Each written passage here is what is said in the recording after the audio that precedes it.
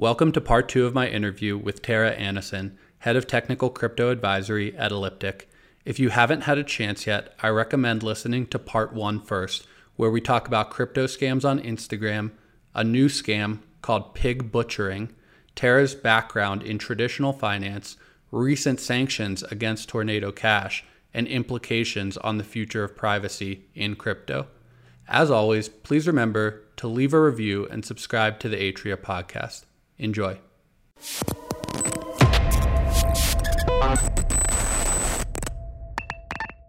And so the same narratives, the same typologies, they cycle back round. You have the common one that you hear, oh my God, it's at least every year. It goes quiet for a bit and then sort of go, but hang on. Isn't Bitcoin ruining the planet with its energy use? I hear it uses as much energy as insert country here. And that comes around cyclically, like so often. And now I've got wonderful stats from like the Bitcoin Mining Council, massive shout out to what they do to actually like add the data to be like, most of this rhetoric is absolute rubbish or is not framed in the right way. And so they're fighting back with data. Blockstream are planning to do something very similar. They've got this big kind of report and ecosystem initiative they're going to be putting out. And so I personally really favor the data-led approach. It's putting data in the front of regulators, industry makers, skeptics. Like, we've got the data. We're an incredibly fortunate industry that it's all on chain in, for the most part, a transparent ledger. Let's absolutely use that. That is as much to our kind of detriment with people pointing holes and be like, oh, look at all the energy use, as it's positive because we have open data we can pull together. So I think for me, like, education is absolutely key on the types of typologies, you know, forewarned is forearmed, but also just putting the pure and simple data. So someone says, oh, but isn't it just used by criminals? No. Let us show you the data. Is it destroying the planet? No. Let us show you the data. Is, you know, anything you can think of, any question, let's work with the data that we have. And it's, you know, fantastic high quality data from us and across the industry more broadly. And I think we should be really heavily leaning on that, because the people often throwing the stones in the glass houses don't have access to that data. And when we say to the banking industry, how many kilojoules do you use a year? They don't have a clue. They can't get that data. Bitcoin, yeah, we can pull that off, you know, blockchain.com. Yeah. We've got it everywhere. And so I think we need to be using that data much more to counteract these, in many cases, like false narratives that we see across the industry, whether it's false to be misleading or false to be nefarious. Like, let's use the data. Yeah, it can be false to be misleading, false to be nefarious, and then false just because you want to hop on some sort of train and, and repeat these things. Now, I agree with you. And there was a pretty good report several months ago that was sent to the EPA, the Environmental Protection Agency here in the United States. You know, Jack Dorsey from formerly of Twitter, Block, Michael Saylor, a bunch of other big names, a lot of mining companies signed on to this. And they were saying to the EPA, respectfully, the information that you're operating on, the assumptions that you're operating on, you don't really even understand how a data center works. And I don't know if they said this in this particular report, but it gets back to what you're saying with, where are the same criticisms of the Googles and the Amazons and the Facebooks? I mean, what countries are we going to compare them to? You know, you'll take Bitcoin and someone will say like the energy equivalent of Peru or something like that. I mean, if you take the big tech companies, you're going to have to pick a lot bigger of a country to criticize. And that's just the reality. That said, though, I feel like some of it even comes from within the industry. And I think that Ethereum moving to proof of stake, and one of the big talking points about that is it's going to reduce energy consumption by, you know, 99.95% or something like that. That's great. Of course, if that's the case, that's going to be a talking point that you promote. It does kind of inherently suggest that there's something wrong with the way that proof of work in Bitcoin, does it not? Yeah. And I think that's the challenge. And it's almost like a religious argument. Like, I have this quite often with people I know in the industry where they'll be like, well, you know, Bitcoin is the worst because it uses so much energy and wastes energy. And I kind of flip it to them. I'm like, well, what do you mean by waste? Because how I view proof of work is a super secure mining algorithm, which is powering I think we're still above the $1 trillion market cap, who knows with the price today, but that is powering people in, Kenya to be able to afford tractors or to pay for blood that is then shipped across in drones in like Rwanda, or to allow women in Afghanistan to receive it and pay for goods and services when they can't access traditional rails, to pay for or to help a kid in the US fundraise to go to college through selling some, well, in this case, NFTs, but that'll be on Ethereum. Yeah. But you know what I mean? Like there's all these use cases. And so to me, that energy isn't wasted. It's powering this like global financial network. Like that's not wasted. And so I think it just depends how you look at it, because there will, of course, be people who say, well, why don't we just make it proof of stake, and then you can have all those benefits and it uses less energy. But really, I haven't seen any kind of appetite within the Bitcoin community to move to proof of stake. I couldn't advocate for it personally. Like, look at Ethereum's journey. It's taken 7 years to make the move. Yes, you could argue that their ecosystem is much more complex, but like you're ripping out the heart of something, and it's open heart surgery that you're doing on a $1 trillion network, or if you would be in Bitcoin's case. And like, to me, that's just too big a risk to take. Like, just let Bitcoin exist as the sound money it is, powering like a global financial network, which is changing lives, employing people. Like, if you quantify the positive impact Bitcoin has made across us in the West, but also in developing nations, in countries like El Salvador, which I've visited. I've paid for my dinner in Bitcoin. It was amazing, literally the best experience ever. Like, it is changing the world. I sound like some kind of religious fanatic here, I suppose, but like, it's not wasted energy. And actually, and I'll stop in a second because I could go on the energy debate for hours, but in many cases, it's using energy which would otherwise be wasted. So it's not taking the energy that you would use to power your microwave or put your bedroom light on.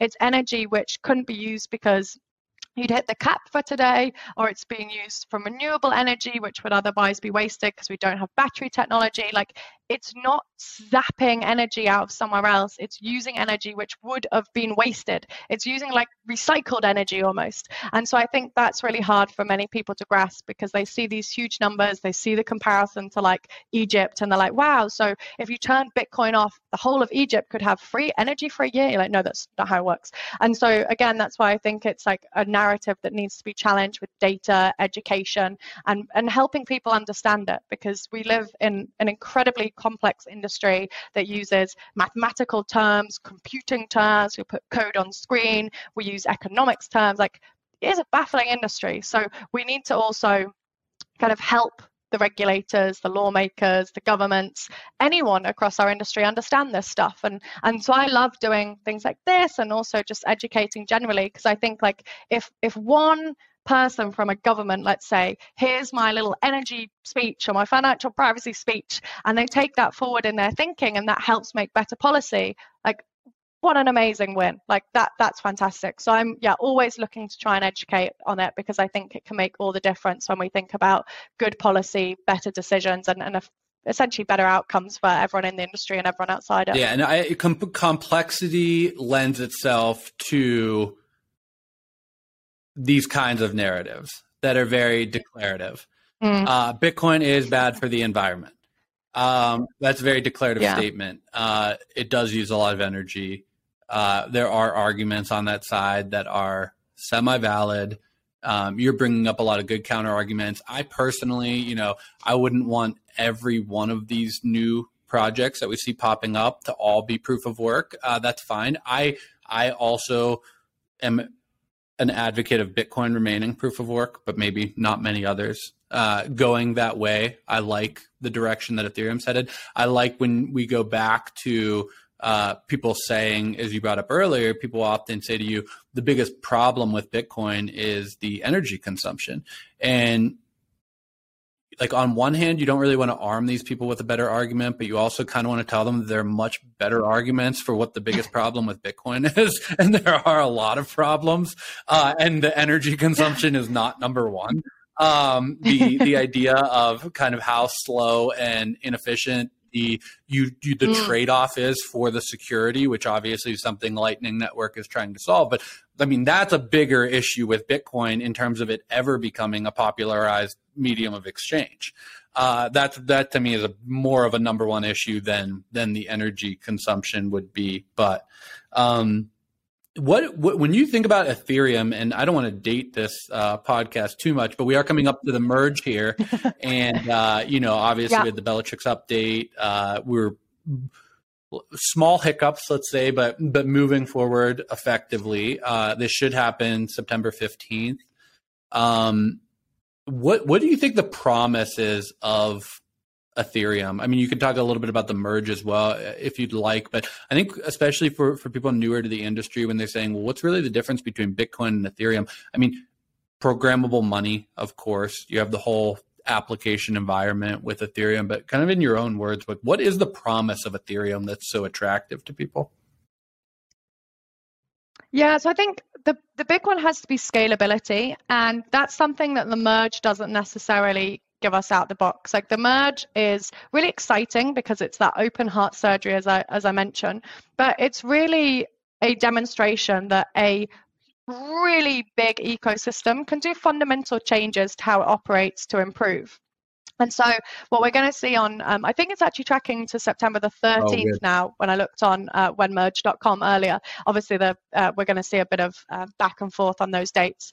But it was nice. It was tracking for 9 p.m. UTC rather than 2 a.m. UTC the other day. I was like, oh, God, that's going to be a late night watching that one. But we'll see where it lands. So I think for me, the excitement is that we've got this really busy ecosystem that people are building on. They're putting their time and efforts towards to create something which is, as you say, programmable money, but an ecosystem where you can kind of like build whatever your imagination creates. It's like the next version of the internet. Like, you couldn't have imagined Deliveroo back in the early 1990s when everything was like, big computers, dial-up broadband, like the applications just could not be imagined.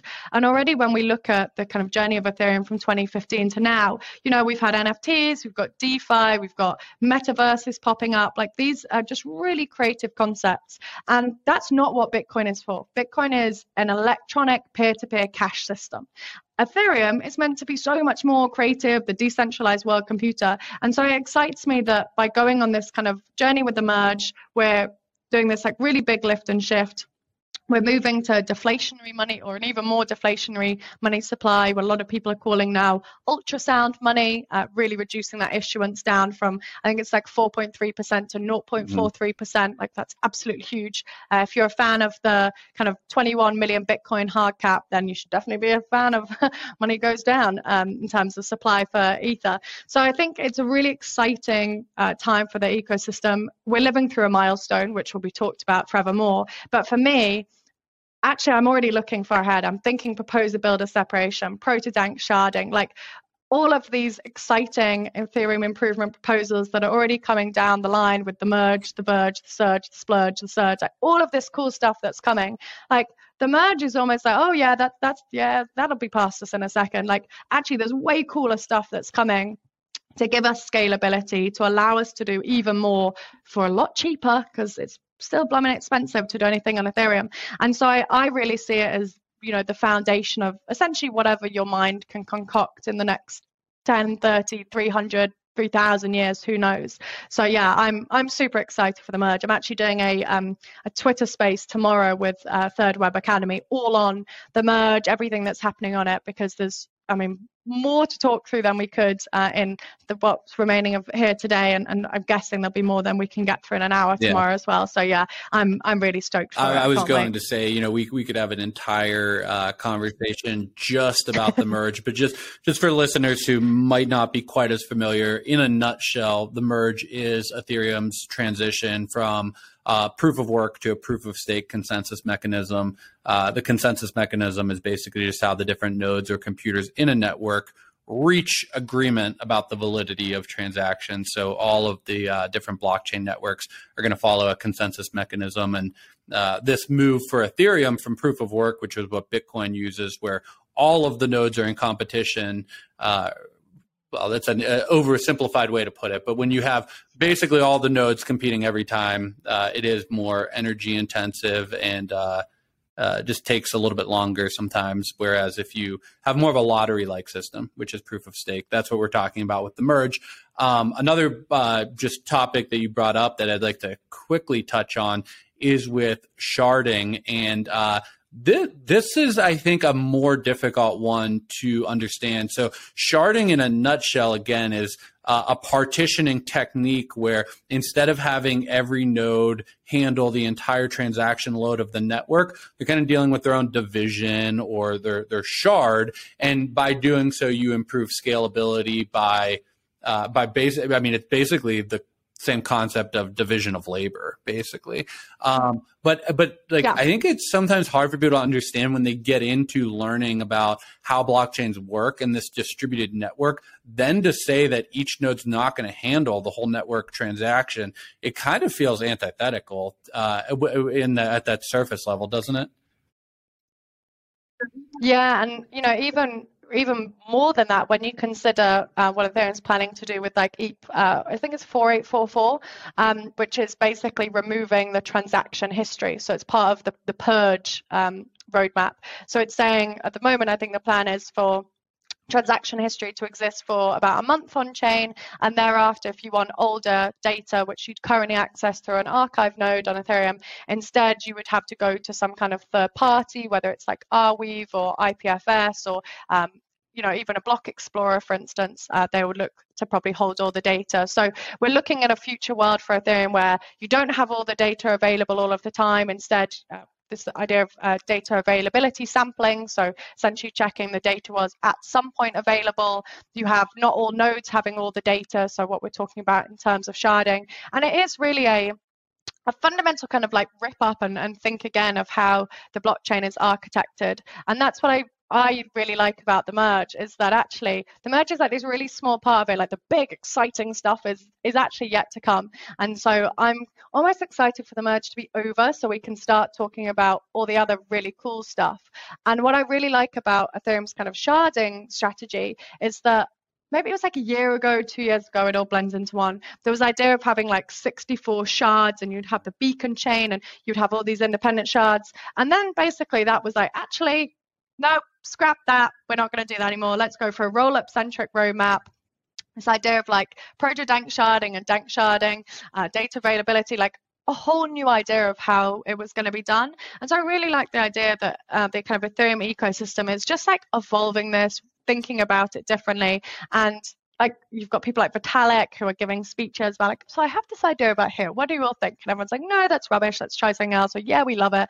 And so we're watching kind of history being made of this blockchain, which is critical to so many apps or dApps more specifically, and services that kind of run adjacent to it. And so I think with sharding, what is exciting about it is it's like still developing what the plan is.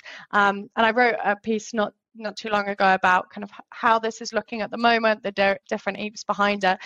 But who knows what it'll look like tomorrow or next week, or maybe there'll be a new idea. But certainly I think the roll-up centric idea, so having these layer twos, as a kind of good way to think about it is, and this is how I describe it to people, let's say you've got a road which can contain a certain amount of traffic, and you want to put more traffic down it. You've got a couple of other options. Either you make the road bigger, so you kind of knock down what's around it, make it bigger, or you put some bypasses in, so you've got other roads to go down. And what Ethereum is looking to do is basically add some kind of bypasses, layer twos, where you can go and do transactions over there, and maybe one bypass has some like nice food services on, and that's kind of functionality you get. Maybe one is like a toll road, so you have to pay a little bit to get on there, but it's like really nice smooth drive. Like all these bypasses can have different features. Maybe one is like a privacy bypass. No CCTV on there, do what you like. Like there's all these different features you can build on your bypasses, but fundamentally it allows you to get more traffic down the roads to get to where you want to go. And so I think it's really exciting that we're looking at this idea of a roll-up centric roadmap. Vitalik and gang kind of not seeing Arbitrum, Optimism, the kind of ZK Syncs as competition. They're like, no, you like come join our community. You're part of it. You're part of the growth strategy. And I really love the fact they've done that. I think that's a much better way than trying to kind of have all of the scalability at the layer one. Yeah, I use a very similar analogy for layer twos and side chains. And I happen to live in Denver. So it takes us in the neighborhood of 2 hours with minimal traffic to get to the mountains to go skiing and whatnot. And now sometimes, it's up to 4 hours because the traffic's getting so bad. So that analogy tends to resonate with people here pretty easily when you're explaining the traffic up to the mountains. And I'm gonna borrow a little bit of your description now too, with the different features that you could have on each road. I really like that. You also brought up with the merge the analogy to open heart surgery, which I like. I've heard a couple of others. I was talking to a developer in Toronto recently, an Ethereum developer, and he was comparing it to changing the engine of a flying plane without any disruption to the flight, which I thought was good. I've heard people make a similar analogy to, a speeding car, race car, basically. And while it's on the track, you're changing the engine of. So, I like that. When it comes to censorship resistance and privacy, one more thing I wanted to get into quickly, and then I want to talk about bridges, and then we'll wrap this up. I know I've kept you on here a while, but when it comes to censorship resistance and privacy, right? These are such core tenets of crypto and Web3. Sometimes I wonder, though, when it comes to censorship resistance, Ethereum may be censorship resistant. Bitcoin may be censorship resistant. The applications built on top of Ethereum are not necessarily censorship resistant. And the track record so far, for better or for worse, at least in my estimation, isn't that strong for being censorship resistant.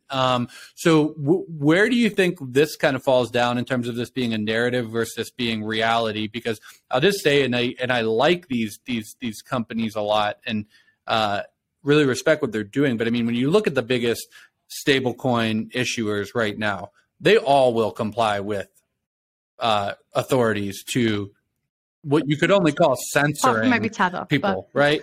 And they might be doing it for good reason. Yeah. I'm not criticizing them doing it. Maybe this is going to a terrorist organization or someone committing a heinous crime, and we don't want the money in their hands. But just getting back to it fundamentally, I mean, there still is more censorship than sometimes people in crypto and Web3 let on going on. Is there not? Yeah, definitely. I think that's one of the challenges. Like if you look at kind of Bitcoin or Ethereum at the early beginnings, like the idea, let's think about Bitcoin, like anyone could be a miner and you could be pretty successful mining on your GPU, or even your CPU back then. Like anyone could get their 50 Bitcoins from mining a block initially.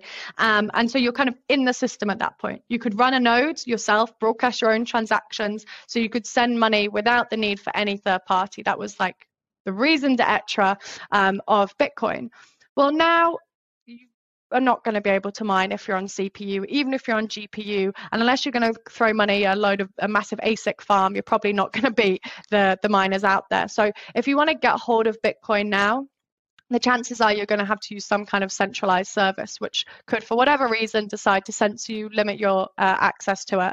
There's still options, like you could do peer-to-peer transactions, like with local Bitcoins. They do have some level of KYC now, but there are routes to get hold of Bitcoin outside of a central intermediary, but it is much more challenging, and suddenly way more challenging than initially when you could mine it. You still can, though, spin up a node, and there's really good guidance on like bitcoin.org, for instance, on how to do that yourself. So if you wanted to be able to send Bitcoin to someone anywhere in the world, you could do it yourself without touching any third party, but it is hard. It's way harder than if you do it through a central intermediary. So the non-censorship route there is a big lift. When we consider Ethereum, at the moment, again, mining and trying to do that successfully yourself with like a CPU or a GPU, still super tricky. When we move to proof of stake, got to be really tricky, because proof of stake, you got to have some to get some. Is super high level of that. Using a third party is always going to be easier to buy it than mining or soon to be validating. But being able to send it right now is becoming increasingly more tricky on Ethereum, because the blockchain is just massive. So running a node yourself is huge work.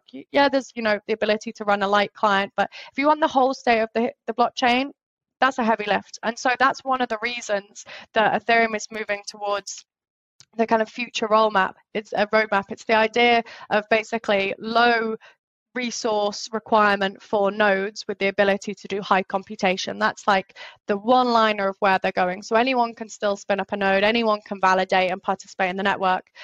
It still is going to be tricky to get hold of uncensorable money, whether it's Bitcoin, Ether, or anything else. Like, you more than likely are going to have to rely on a third party. So I do think it's a really important kind of question and observation that you've made of, like, it isn't completely censorable at all, but neither is like cash, I suppose. Like, if the people that kind of want to stop you accessing US dollars or GBP, you can try and find someone in a dark alleyway to interchange it with you. But like, if the police are on your trail, that's probably going to be hard. If you've got the FBI looking at everything you do. So there really is no such thing as complete censorship resistance in any money out there, whether it's fiat, whether it's digital money, whether it's crypto. But at least I think what we need to make sure that we have in crypto still is ways to get hold of Bitcoin through kind of peer-to-peer channels. And yes, some criminals may use it, but also, as with mixers, there's perfectly legitimate use cases. And then making sure that the resource requirements for running a node, broadcasting transactions, validating, like just sending it, is still within the realms of a person to do without the need for a third party to help. Yeah, I think that's exactly right. It just goes back to this idea of, when things are complex, we try to think of simple ways to explain them.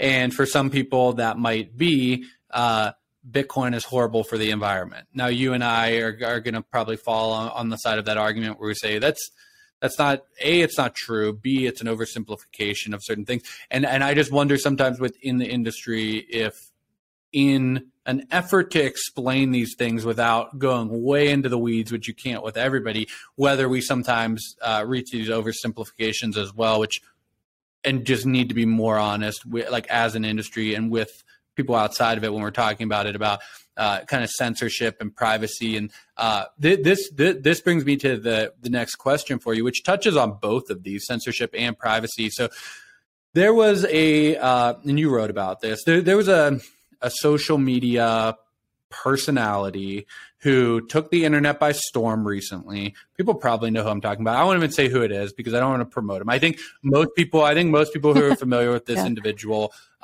would find him to be, let's say, distasteful at the best.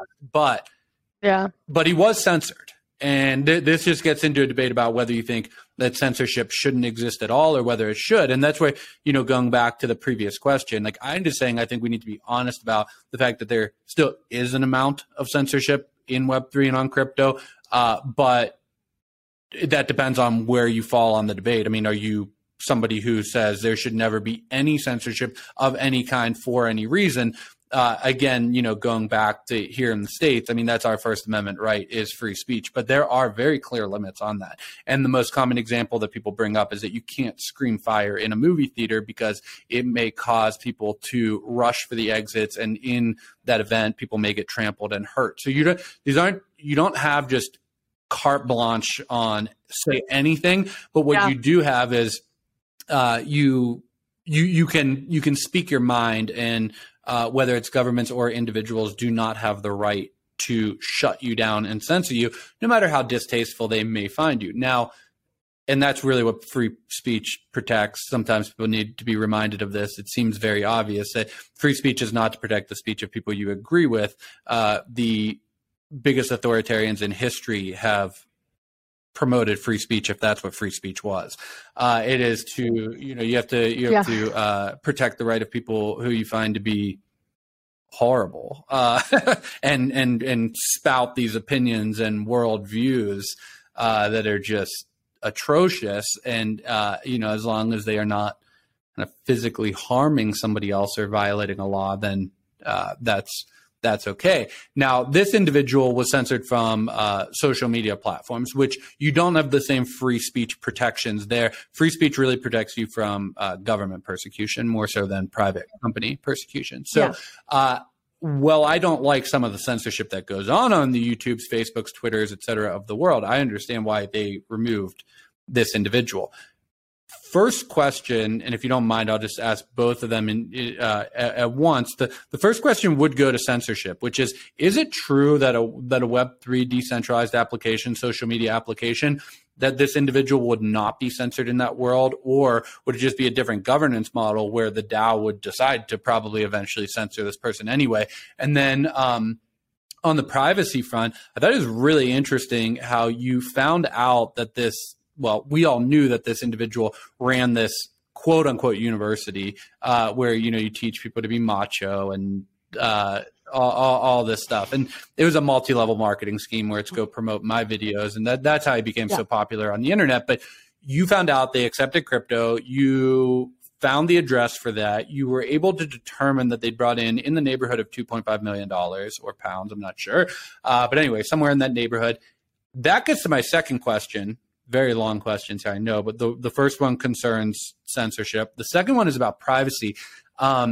Not that you did anything wrong there. I mean, you just kind of followed the money. Mm-hmm. It does present an entirely new view of privacy that we've really never looked at before, which is if you were running a private company prior to this, and I wanted to know how much revenue you were bringing in from a particular source, like in this case, I would either need you to tell me that, I would need to hack you and look at documents, or I would need a mole within your organization who likely would be violating legal agreements with you as their employer to tell me that. Now, operating on a public blockchain, you were able to figure out how much they brought in via crypto without going to any of those lengths. You didn't talk to the owner. You didn't have to do anything illegal, and you didn't have to ask anyone else to violate a contract that they may have with their employer, and you were just able to see that. Now, again, privacy being such a core tenet of crypto, it seems like maybe we need a new definition of privacy there. And it is somewhat, you're operating under a pseudonym, but you were able to pretty quickly find out what their public wallet address was. And if you know that, you know everything, right? Yeah, so I think that the difference here is, and I don't know what it's like in the US, but for instance, UK companies have to file accounts with Companies House. So I can actually go and look at the revenue, the profit, in many cases, the directors' salaries, and the remunerations for any UK company. That is all publicly available information. You need to know where to look. You got to go to Companies House, and certainly I've got started my life in banking, so looking through these accounts a lot. So I have a good grasp of how to read them. But that information is public, and with the case that we've looked into, and I like the fact we're not even naming him because it's like Voldemort, he who shall not be named. That information, if he was creating it under a public company, assuming that he was filing accounts as he's legally obliged to do, I could have looked in there and looked at his top level revenue. Would have included crypto as a part of that, but I was able to get the addresses and just look straight on the blockchain. But he is a company operating as a public company. And so I think there is a big difference here between the kind of financial privacy of a company operating in a regulated space versus an individual. And so I don't think I'm necessarily saying companies shouldn't have any level of financial privacy, but I think it is a slightly different question than the financial privacy of an individual. But even on the individual level, and obviously I can create multiple wallets, but I think for the average user who's not always going to be technical enough or want to put the effort in to be outrunning you in a way, you could pretty quickly, if we were in an all crypto world on public blockchains, you could pretty quickly build a financial profile of someone.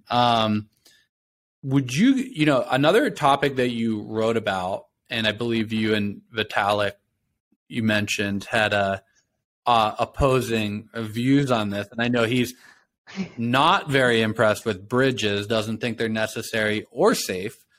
And so I'm assuming you fall on the other side of that, which I'm interested to hear about. But would you tell listeners just a little bit about what bridges are in crypto? And then we've had this series of hacks with Wormhole, Horizon, and Nomad, which I believe have all happened this year. And I mean, This has led to hundreds of millions of dollars lost at the time, some more sophisticated than others. I'm trying to remember which one it was. I have it written here, one of them. The Probably Nomad, the Nomad one, like most of the funds stolen there, it wasn't even very sophisticated, right? It was just such kind of an obvious exploit that once the first person did it, other people were just copying the exploit and putting in their own addresses. But we talk a little bit about, let's just start with like, what are bridges? Why do they matter? Are they going to stick around? Can we just custody this stuff in a different way rather than, forming these bridges between blockchains? Yeah, so I think the best way to think about them is that we have all of these like mini ecosystems with Bitcoin, Ethereum, Polkadot, Cardano, and they're all, for the large part, just kind of existing by themselves, doing whatever they were created to do. So Bitcoin was created to be a digital form of cash. You've got Ethereum over there, which is like this decentralized world computer. You've got Polkadot, which is kind of a competitor of it. Certainly, the founder of it was one of the co-founders of Ethereum. You've got Cardano, actually also co-founder of Ethereum. We've got a bit of a theme here, but you've got all of these different ecosystems with different use cases or just different ways of thinking about things. And in them, they have their own assets. So there'll be a native asset, and then they could also have a really rich token ecosystem.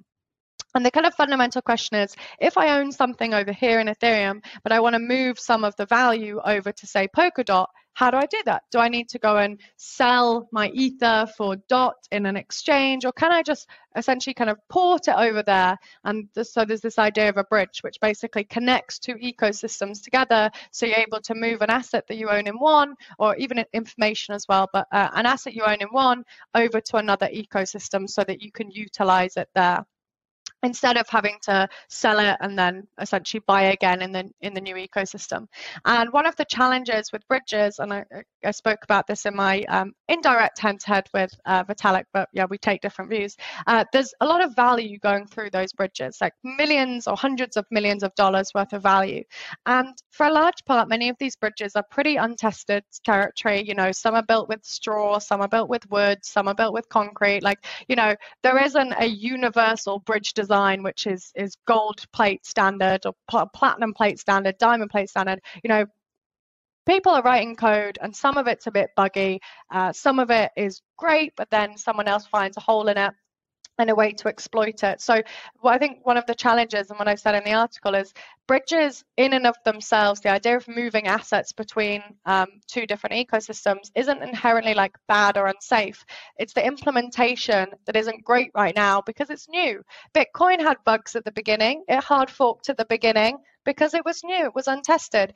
Ethereum had a pretty big fork in 2016. Do we forget the DAO hack? Things got changed, improvements were made. That is part of software, is that you find bugs, you fix it. Find me a development team anywhere in the world, in any part of history, who has written completely bug-free code over some length of time. Does not exist. The greatest engineers in the world write bugs because they make mistakes or because there's new technology which you're just not sure how it will behave in the wild. And so I think expecting bridges to somehow be foolproof is just unrealistic. There's always going to be challenges with them. And when we look at the bridge hacks, you've named a whole bunch of them, those bridges will now become better as a result of those bugs being made. It just so happens that the bugs were found when there was billions or millions of dollars moving through rather than, teeny tiny amount. So it looks like a much bigger issue. But I think fundamentally, where my belief differs from Vitalik's is we will have different ecosystems and it will be important to move value between them, just as we'll have different metaverses and you'll want interoperability between them, or we have different social media platforms. I don't believe in a monopoly being a good thing. And Vitalik might think that everything can and should exist on the Ethereum blockchain. I personally disagree, and that's why I'm a Bitcoin minimalist. I believe in Bitcoin plus more. I could be classified, I suppose, as an Ethereum minimalist as well. I believe in Ethereum and more. And so because I believe in this existence of other chains and ecosystems having value, I believe we should be able to move value between them. And so whether that's bridges in their current construct today, whether we create some kind of warp pads, we'll maybe call them, or teleports, choose your name. But the idea fundamentally is being able to move something from here to there. And I think that's always going to be important, just as it is in the real world with data, with goods, with people. I suppose I'm also an Ethereum minimalist. Still need to get better at saying that. And I'm happy you brought up the DAO hack of 2016. We actually do go over that in the Atria program, and it's an important thing to point out, and it's one of the reasons that for me personally, I like the roles that both Bitcoin and Ethereum play, and I like the Bitcoin community being a little bit more rigid. And when people say, hey, let's just move this to proof of stake, and there's not much appetite for that, I don't really want Bitcoin to change. I think the stuff going on the Lightning Network's interesting. If they do, figure out the stablecoin development, that could be really impactful. But I don't really want Bitcoin to change much. And then on the flip side, I like having an Ethereum that can change like pretty dramatically over time. And you don't need everything to be rigid. It's nice to have both, both of those things. So yeah, we get into the DAO hack and, tough call to make, but I think you were at least at that time early enough in the development as well, and had a small enough community, to be honest, where it was easier to get miners on board with, we're not letting these people get away with $50 million out of 150 or whatever it was that were raised for this. Like basically the DAO hack for listeners, the DAO was a community-driven venture capital fund, essentially, and they raised $150 million. Hackers stole $50 million, and the community had to decide whether to hard fork, meaning make a change that the prior blockchain wouldn't be compatible with it anymore, and decided to kind of make an Ethereum 2.0, if you will, and the prior chain remained as Ethereum Classic. Ethereum went in a different direction, and the funds were returned. I think a lot of people think that was the right choice. I wouldn't necessarily like to see Bitcoin doing things like that. But I like having both. So that's my view on that. I agree. Now, quickly before we wrap up here, two quick questions. One, I know you were at HSBC earlier in your career. What role do you think traditional finance will or should, which I know are two different questions, play in this development? Because in my mind, there's this practical track, right? And I think a lot of traditional institutional finance is waking up to the idea of, there's a lot of practical use cases where we can improve this back end. A lot of fintechs just kind of been a cosmetic upgrades. There hasn't been much on the back end for 50 years or so. And they're seeing that, but there's the ideology of traditional finance getting involved in DeFi. There's a very obvious contradiction there, especially if you go back to the Bitcoin white paper. I don't mind traditional finance getting involved, but let's call it for what it is. I mean, in the Bitcoin white paper, it was pretty explicitly trying to cut them out of the equation. So where do you think traditional finance fits in? Yeah, so I think we're not going to see, I would be very surprised if I'm wrong on this, but we're not going to see, HSBC, Barclays, Citi, whoever, suddenly become a DAO, be built on blockchains with only stable coins and completely replacing their infrastructure. That's just like, wow. I mean, I know what would have to happen in the world for that to be true. So I think what we'll more than likely see is that they'll want to start getting involved to think about how they can offer crypto assets to their customers. How can they be a fiat on and off ramp, because that's their fiat dealers. That's what they do. They do borrowing and lending and offer those kind of services. So maybe they'll try and dabble in the DeFi space and understand whether they create services to kind of compete with Aave, for instance, or Compound, or whether they throw in a load of liquidity to them. I think they're still trying to figure out, are they in competition? Can they collaborate? But the big piece for TradFi is really around education. The bankers know traditional finance. They get economics. They don't largely get blockchain technology. And I know that because I started my career in a bank trying to educate them all. And I still continue today educating bankers on crypto and how it works. And so I think for them, there's such a big learning hurdle. There's a lot of misconceptions they still need to get over to kind of understand the power of the technology. And then they need to kind of decide, do we hate it? Do we love it? And what I'm seeing from most banks is they're realizing we can't fight this, nor should we fight this. And initially they clearly were like, we hate crypto. In 2016, I always joke there was this narrative of we love blockchain. we hate Bitcoin. Like they were complete blockchain maximalists and they hated crypto assets. And I was like, do you kind of realize these two things are kind of related? And so we still do see a bunch of projects in banks looking at distributed ledger technology, DLT, and blockchains, and they're trying to like largely pretend that Bitcoin isn't a thing. But there's a lot more kind of progressive banks now and financial institutions like Fidelity, Wells Fargo, countless others, BlackRock, all kind of actually thinking, you know what? If we're not going to fight it, how do we embrace it? Now, do I think that means that crypto should be completely co-opted by financial institutions and TradFi? No, definitely not. My personal view is that it's great that we have this slightly more libertarian, kind of peer-to-peer, decentralized view of crypto. And I think at this point, and maybe this is quite maverick to say, so this is definitely a personal opinion here, but like crypto doesn't need TradFi to be successful, but I think we're getting to a position where TradFi might need crypto to continue staying relevant. And so that's why I think we'll probably see more and more banks try to, first of all, understand it, and second of all, try and use it. It's kind of like their approach with social media. Like they, first of all, were like, what is that thing called Instagram? What is TikTok? What is Facebook? And then they start to go, okay, this is where the people are. We need to start advertising on there. We need to start building brand engagement. And suddenly you had like whole social media teams and banks. Were they trying to like buy Facebook or replace Instagram? No, they were trying to look at how to leverage it for what banks want at the end of the day, which is more customer engagement, more money kind of coming through the door and people using their services. So I think that's probably where we'll see kind of TradFi going, is first of all learning and then trying to understand how they can effectively offer crypto to their customers. Yeah, that's a great answer. I sometimes go back to the example, I'll talk to friends about it, where Jamie Dimon of JP Morgan was and by the way, I'm a big Brian Armstrong fan from Coinbase as well. I know you said that earlier, so I want to put that caveat in where I really like Brian as well and have a tremendous amount of respect for him. But you go back to the example of Jamie Dimon several years ago, who in the same week is saying that crypto is a scam, maybe Bitcoin specifically, but I think his message was crypto is a scam. Also, behind closed doors meeting with Brian Armstrong of Coinbase in the same week. And, we'll talk about that. And sometimes friends will scoff. And then I say, that's exactly what he should have said and done. like in his position. I mean, he was hedging his bet. Yeah. You're just, and that's actually like what a big bank like that should be pretty risk averse. And how can you be more risk averse than playing all sides? Right?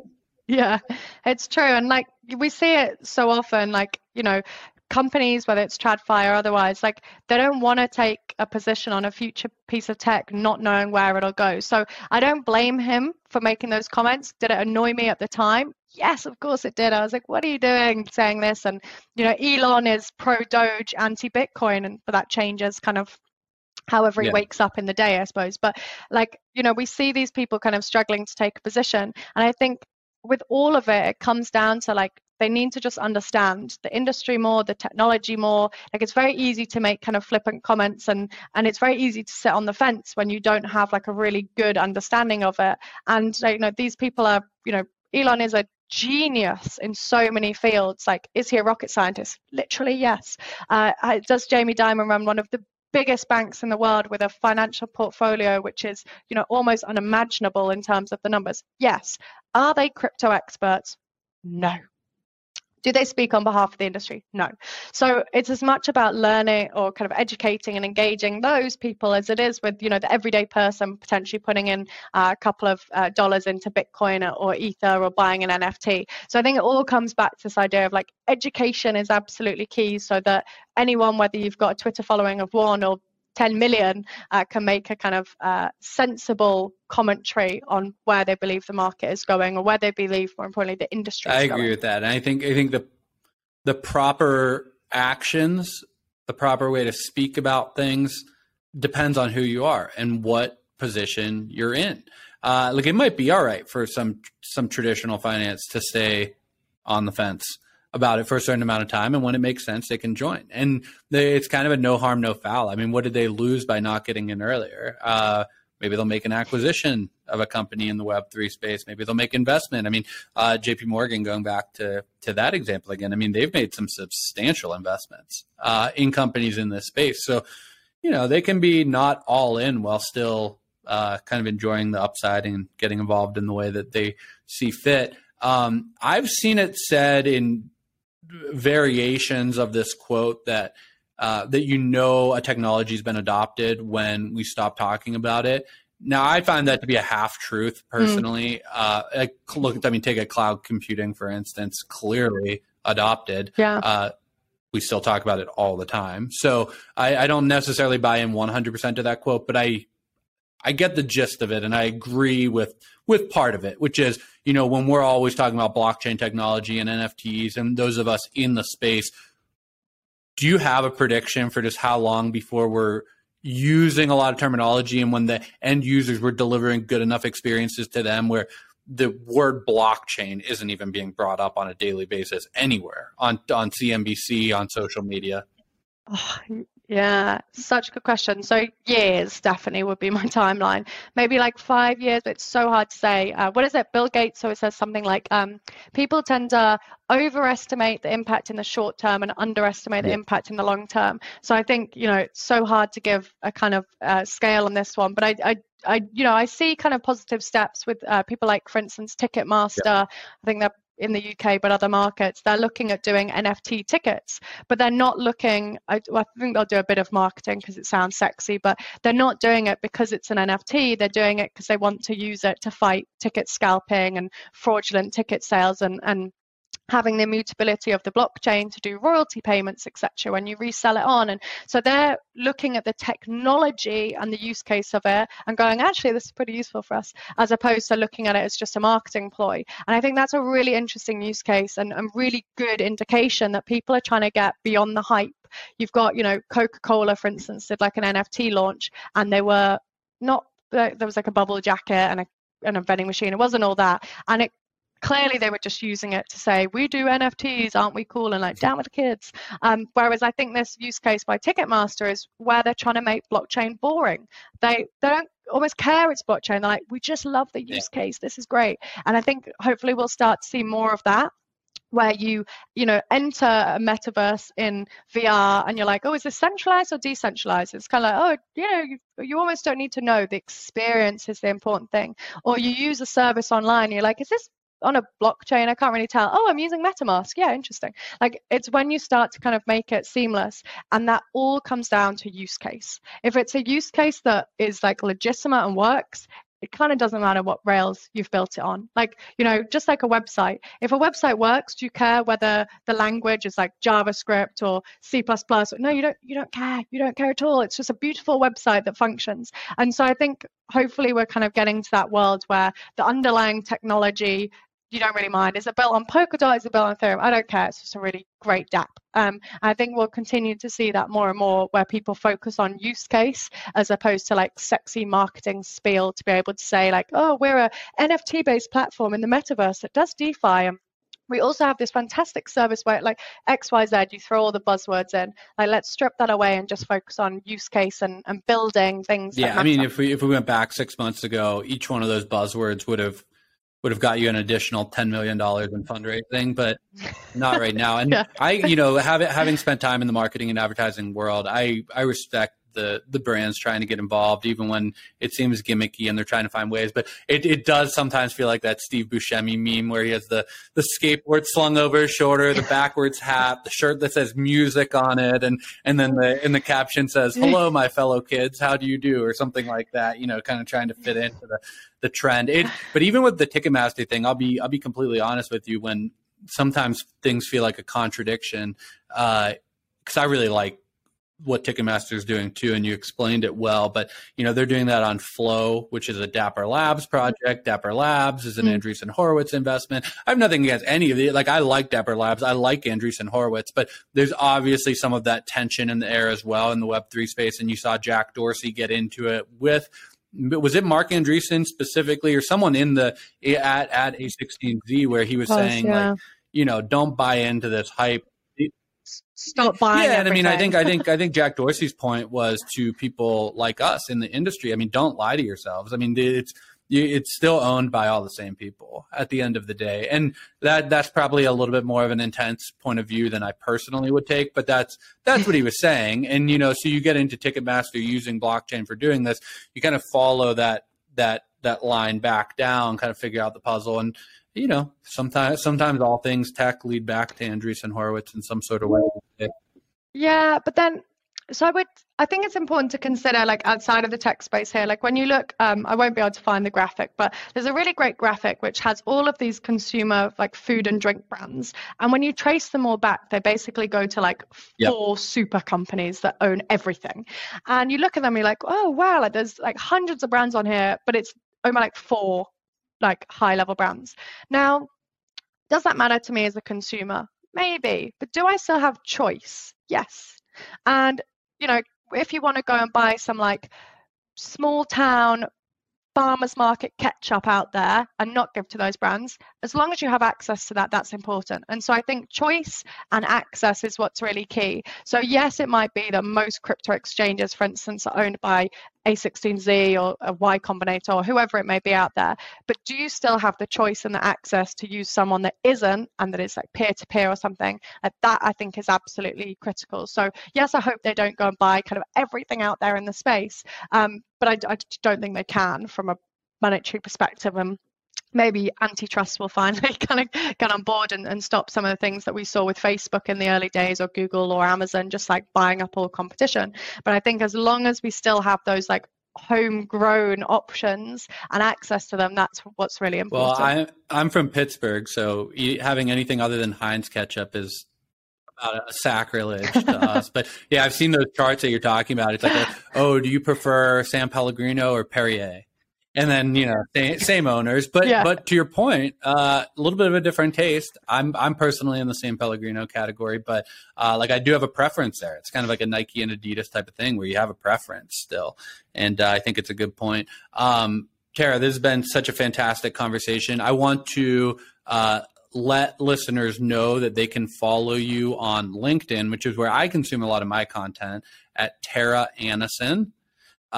Your Twitter, is it just your name as well? Yeah, nice and easy. Relaunched your website recently, which is WAGME, which is an acronym for We're All Gonna Make It, which is a big thing in the crypto industry. So WAGME, that's WAGMI, GIFTS, GIFTS.com. On there you have Cards Against Cryptocurrency, which I was curious if the Cards Against Humanity people, have they given you any trouble about that? Yeah, so I actually got a cease and desist from them, but they were absolutely lovely. Like, shout out to Nick, the lawyer there. He was a dream. I rebranded in terms of color, slightly changed the name. It used to be Cards Against Cryptocurrency. It's now The Game Against Cryptocurrency. They're all happy with it. I'm happy. So yeah, we do have that. It is inspired by Cards Against Humanity, as many card games out there. It's like a fill in the blank game, Mine is less horrible things into like to the bone. It's all kind of crypto memes, jokes, and kind of like historical points. So yeah, definitely fun for if you've got a party room of like a load of crypto nerds.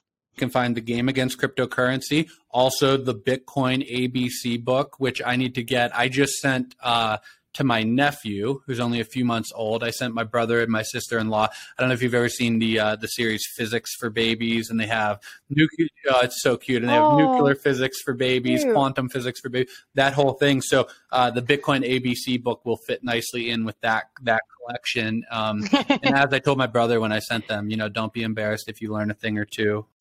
Oh, 100%. I have had some people in the space who I consider super knowledgeable. They've read it and like, I didn't know about this. I'm like, it is a book for all ages.